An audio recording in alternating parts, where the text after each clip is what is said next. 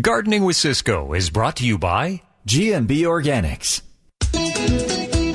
And bonjour, all you gardening cats and gators. Hey, welcome to the May 26th Gardening with Ciscoe show. And hope you've been getting a chance to garden. We've had some mighty nice weather out there.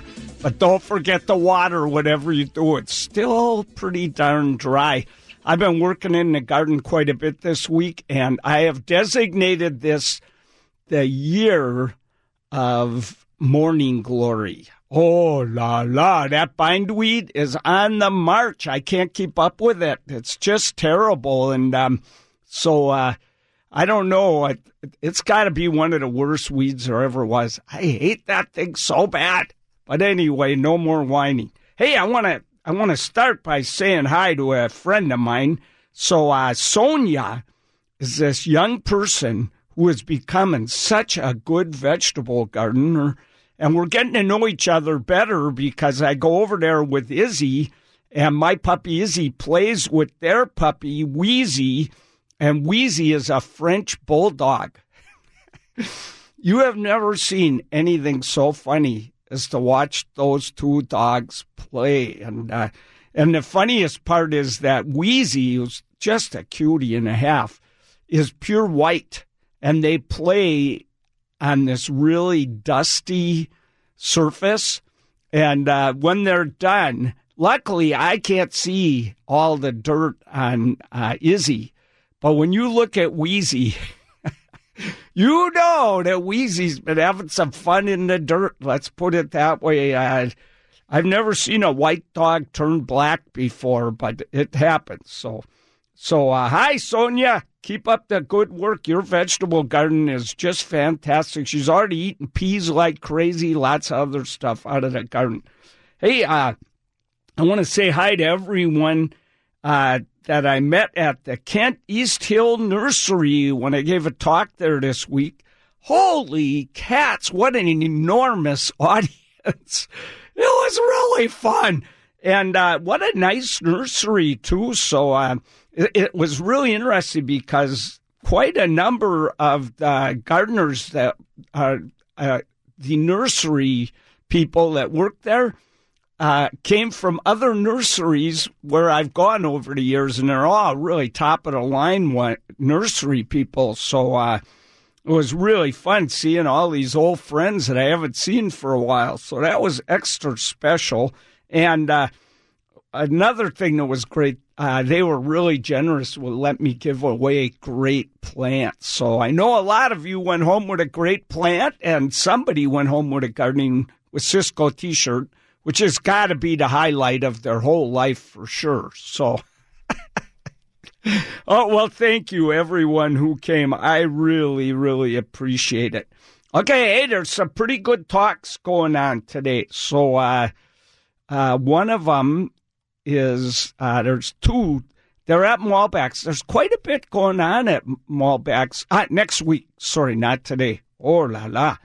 So they have a whole lot of talks. There's going to be master gardeners out there. They're just having a big day. So one of the talks is called Plant, Grow, Eat. And that is on at 10 a.m. on June 2nd, next Saturday. And that's my buddy Lisa Taylor, and she's a really good speaker, and she wrote a book on, she's worked really hard in the Maritime Northwest Garden Guide, and she knows her plants. She knows veggie growing to the top. Okay, so that's Plant, Grow, Eat at 10 a.m. Then, now this one you don't want to miss no matter what. But that is Roses for Beginners, so that's going to be on June 2nd at noon, and my buddy Nita Jo Roundtree, author of Growing Roses in the Pacific Northwest. And if you haven't seen that book, it's really good. It's one you want because it tells you all the best roses that are pretty much disease-free that you can grow in our area. So it makes life a lot better when you can pick really beautiful roses, fragrant as can be, and not be fighting black spot every minute. So she's going to be sharing how to grow really stunning roses in Seattle, which roses are best, how to plant, water, and fertilize them, and troubleshooting the whole 97 and a half yards. So, and then she's doing a book signing afterwards. So that's one you don't want to miss no matter what. So that should be really good. Okay, well, I don't think I'm giving any talks now till the end of May, except for a few private ones. So pretty soon that's going to be on my website, but I don't think my wife Mary's had time to cram it on there yet. So we should see it pretty soon. Okay, so I think, Brian, can we take a break a little early? Great. All right, so listen, I'm flying solo.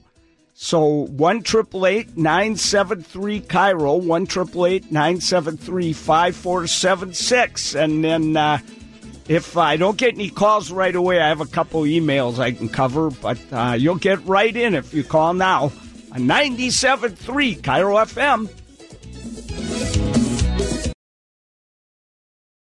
This is Gardening with Ciscoe on the all-new KIRO Radio Weekends, brought to you by PacificTopsoil.com and Molbach's in Woodinville. Ooh la la! Here's Ciscoe. Oh la la! So hey, Jim and Kirkland, welcome to Gardening with Ciscoe. How you doing? I'm doing great. Good. I've got a question. I have a Acer maple, and I believe it's a Bloodgood. Oh, yeah, okay, a Japanese maple, yeah.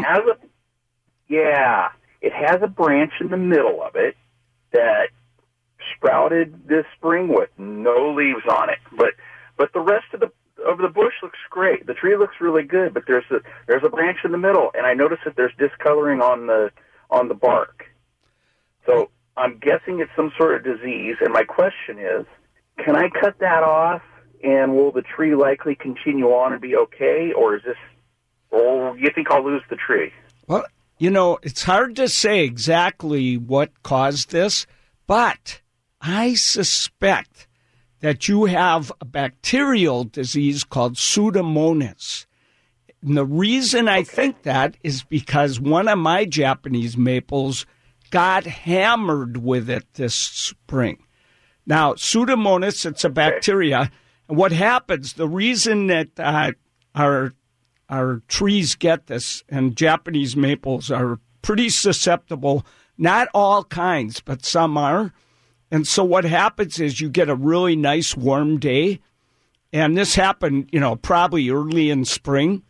And so the tree thought it's time to grow. So the buds open to grow leaves. And then we get a freezing night, and it kills all of those buds that just opened up. And then what happens is bacterial disease that flies around in the air gets into those dead buds, and it kills the branch that it happened to. Now, so if you have a tree that, tends to leaf out early or anytime it's warm out, you got a bigger problem. But here's the good news. And the reason I think that, because if you have really dark discoloring in that branch, that's what I see with Pseudomonas quite a bit. There are other diseases dark. Good. There's other diseases that are soil-borne that can really kill a Japanese maple. But this one, I think you're going to be okay. So your job is going to be to grab that saw or loppers, whatever works, and cut that off as nicely as you can. Try and get down below the disease if you can.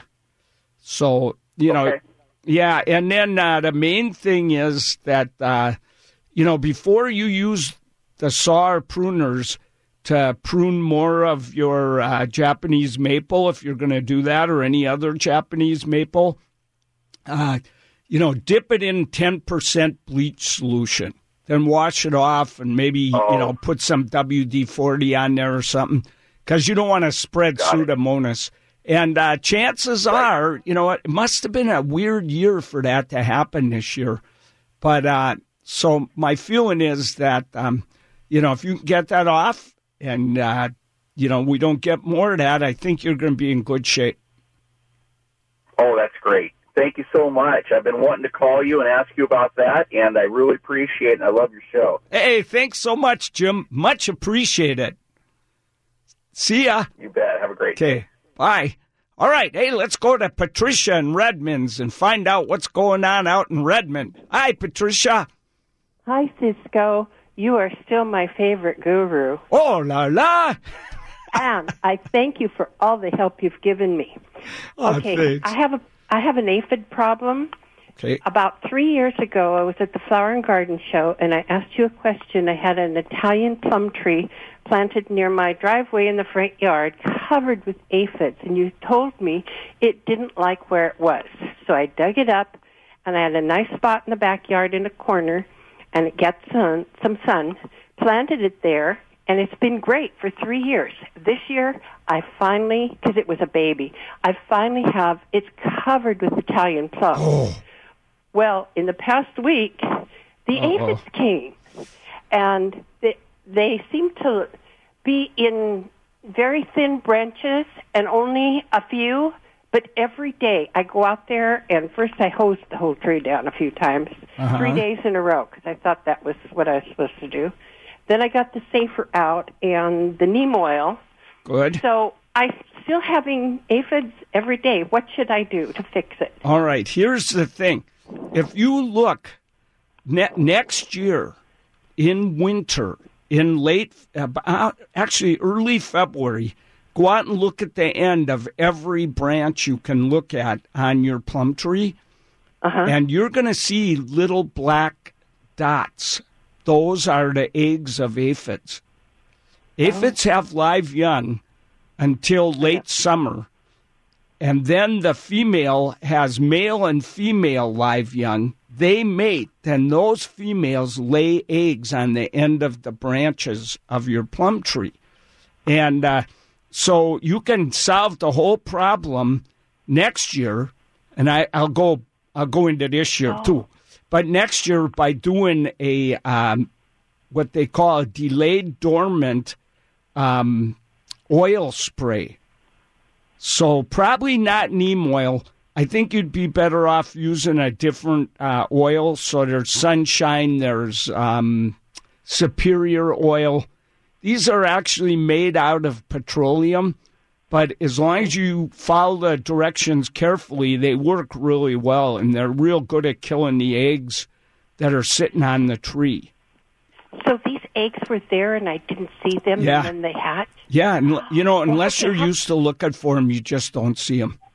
Okay, but it's been there for 3 years, and I didn't have any until this year. Yeah, so somehow I bet you had aphids last year, but you never saw them. They were in there. Looking at the plums, right? Yeah, they were hiding, So, and so what happens is now they built up big numbers late in the year last year, and those females laid their eggs on there, and that's why you got blasted this spring. Now, probably the best way, don't spray neem oil on the fruit. I don't think that would be good. Okay. So if you wanted, you could spray neem oil right where just the aphids are, as long as you don't hit any fruit. Or you can, if you can blast with a really powerful spray from the hose. So you put it on, if you've got like a dram sprinkler, that's the kind I have. I put it to the shower setting, and then I hold the plant so I don't blast the leaves off or anything. And then I start gentle, and I up the ante till it's just going full blast in the shower setting, and blast those aphids right off. And if you do that, that kills them. But I know. But there's do I have to do this every day? Every time I see them, right? Well, so keep a close eye. You're probably going to have to do it 3 times. That's usually what it takes, about 3 days apart. That's what I did. Yeah, that's what I did. I knew it. Well, you're doing the right thing. You told me that 3 times. I bet you more eggs are hatching or something. Something's going on there that's causing trouble. So okay, I'll keep spraying every day. Yeah, and you can always do a modified El Kabatsky, No. You don't want to do that, huh? We hate things. It is gooey. I'll tell you, it's very gooey after you squish those guys like that. But, well, great. Okay, I have one more question for you. Yeah, sure. Okay, I have 3 or 4 apple trees, too. And I put footies on them, on the Honeycrisp and the Chehalis last year. And now I've been doing that for about 5 years or so. And they got through last year on the Chehalis and ruined most of the apples. Was it? Now this year I have a gazillion on the Honeycrisp and the Chehalis and a few on the Williams Pride. And so I put footies on, but I heard something about some clay stuff. Yeah, it's kaolin clay. It's what? It's called kaolin clay, I think. I might have that name slightly wrong. They use it in pottery. But it's, and what you do, and what you got to do, you got to spray the little pantyhose footies that you've got on each apple. You got to spray the Tweedle out of them. You mix it up according to the directions. You can order it online. Oh. Yeah. I can't get it at one of the nurseries. I have to order it online. You'd have to call. You know, some of the nurseries that are famous for carrying a lot of environmentally friendly, like Sky, Malbec, some of those, they might have it. Okay. So you could, you could call them up, but if they don't, I don't remember. My sister-in-law got it for me, and I don't know if she got it online or where she got it. Okay, well, I'm good with the internet, so I'll hit it and research it and find it. Yeah, because what's happening, I think the codling moths are getting through on you.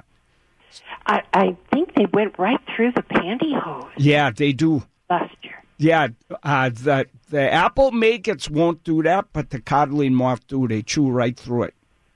Oh. You know, I'm going to add something. There's something new they're trying now, and this came from City Fruit. They're using great big, there's 2 new ways, but they're using great big covers that you put over your tree. Oh, yeah, I saw that. But it depends how big your tree is, you know. But the other thing is, I did an article for the Times, you might want to look it up, on using plastic sandwich bags. What? Plastic sandwich bags. Oh, yeah, I saw that. I read that article, and I looked at it, and I said, wow, that's just too much work. It's a lot of work. I put on 150 footies this morning. Oh, God. And I still have 150 more to do. But you know what, though? Sandwich bags and staples, I thought that might be too much. It's a lot of work. I did it, but it was a lot of work. But I'll tell you this. One of the best, I got to run, but one of the best things you could do is spray more than once. Spray 2 or 3 times during, and it doesn't matter. You can hit the whole tree if you want, so any kind of sprayer you got. But you got to hit those pantyhose footies more than once, I find. Oh, okay, I will do that. Thank you very much again for all your help. Hey, Patricia, you're the best. Forever. Thank you. Thanks for your call. Bye. Okay, bye. All right. Hey, we're taking a break, so you're about to catch up with the news on 97.3 Cairo FM. You're listening to Gardening with Ciscoe on the all-new Cairo Radio Weekends. Yep, and hey, we do have some open lines, so if you want to call in, you probably get in pretty quick. But right now, we're talking to Christina in Seattle. Hi, Christina. Hi. Howdy. How are you today? Hey, fantastic. Good. So I had a question. I got this kind of sad little veranda rose that was kind of on the last leg, and I wanted to see if I could bring it back, and it was doing pretty good. It started to bud, and it's had some really pretty flowers come through, but the leaves are just kind of staying this kind of crinkly, dry, dull, just not really perking up like the rest of the plant is. So, are those old leaves? When new leaves grow, are they nice and green and looking good, or are they crinkly and dull? And I don't think that there's really any new leaves. Like, I think the buds that came through were already there, and they've decided to come back to life, but I haven't really seen a lot of new leaves. Oh, okay. Well, it should start putting out some new growth soon. So until now, you'll know one way or the other, because if no new growth occurs, then that plant is going to die anyway, because that just means it's not producing any food or doing anything. But if you start seeing new growth, if those new leaves are nice and green, kind of normal size, you're on your way. You'll get the Ciscoe Brussels Sprout Green Thumb Award, because you'll have brought this guy back from the end of the cliff, you know. I want that award. I want to see this plant come to life again. Oh, I do too. Have you fertilized it or done anything? Yeah, I gave it some nice new soil. I checked its roots when I transferred it, and there didn't seem to be any like root rot or anything like that. Because that's what I was kind of concerned when I saw the dullness in the leaves. I thought, oh, maybe it's got something going on, and if I clean out the roots, but it didn't seem to have. The roots seemed strong. They were the right color. They weren't, just kind of melting off when I separated it from its original potting. So I didn't think there was much of that. And then I gave it some plant food. So, well, it should get going. Was this is this a regular outdoor rose, or this isn't one of those miniature roses you buy at the grocery store or anything? Was it? No, it was. It's not like a big rose. It's a smaller breed of rose. It didn't have a lot of information with it. It just called it a veranda rose. And it came from a nursery? No, it came outside of Lowe's. Oh, okay. Well, that's still, there's a pretty good chance it's a regular, dwarf rose.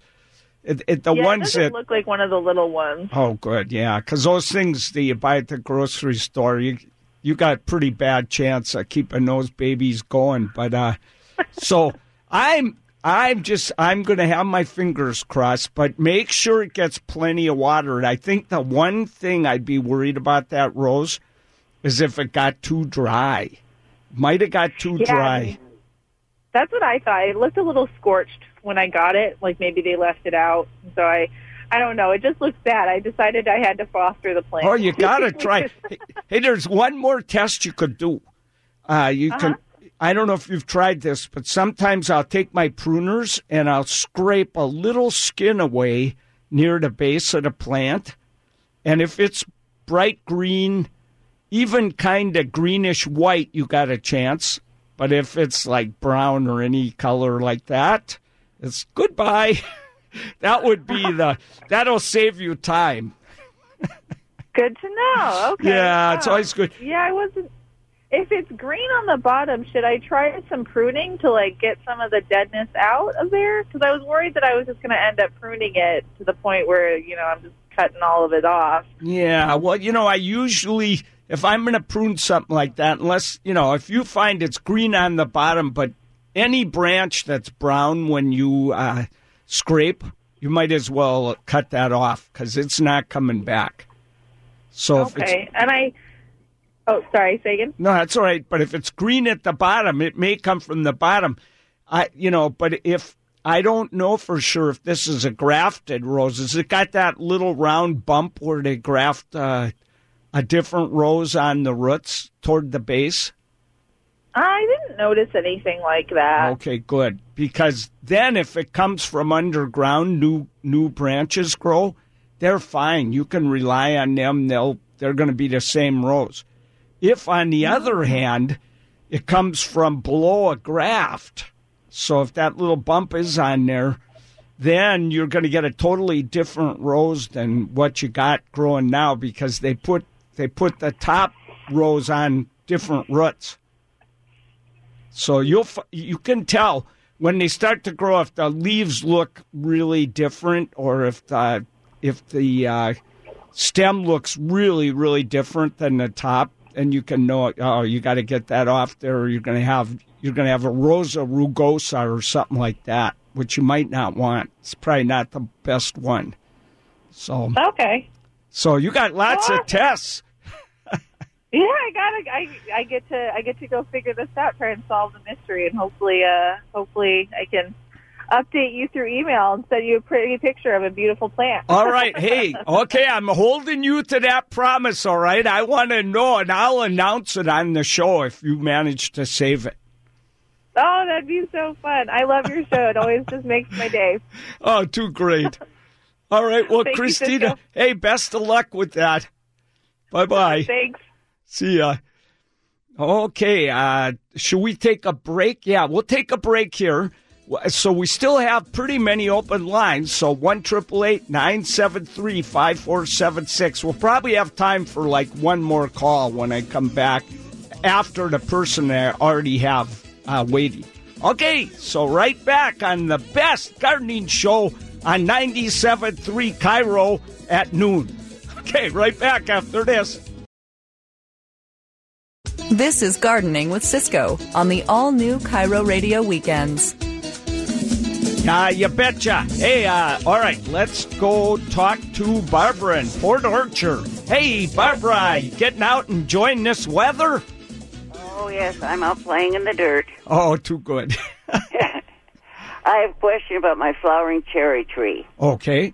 Okay, half of it, well, the whole thing bloomed. Half of it leafed out. The other half, no. It looks like it's been burned. It still has green at the cambium layer, however. Okay. I think you have brown rot because so when you look at the part that died or turned brown, shall we say, is it exactly one side or is it kind of mixed in between all the different ones? One side. One side. Well, that's got me a little concerned. I'm not sure what's going on there. Now, it could be brown rot. There's a fungus disease that attacks through the flowers of cherry trees. And it can kill any branch. If the fungus gets in, it kills what's beyond the flower where the fungus went in. But that usually kind of hit or miss all through the tree. It worries me that a whole half of your tree didn't do that, but the green cambium's a good sign. Do you see any, like a canker, a shrunken area or an area that you could see something is really wrong where the branch connects, the main branch? No, actually, there's two. It's a three. What do I want to call it? A three-stalked tree. Okay. Okay, two of the three are affected. The third one isn't. Well, I'm not sure yet what it is. So there's no effect on that other branch. No. It's not really a good news scenario there. You might have, I can't think of the name. There's a moth that is attacking cherry trees. And what you usually see is where it's attacking, it goes inside. It's the cherry tortrix moth. And it bores in, and then it bores around inside the branch, right where the branch attaches to the tree. And you have to look really careful, and sometimes you see little sawdust coming out of little holes right where the branch attaches.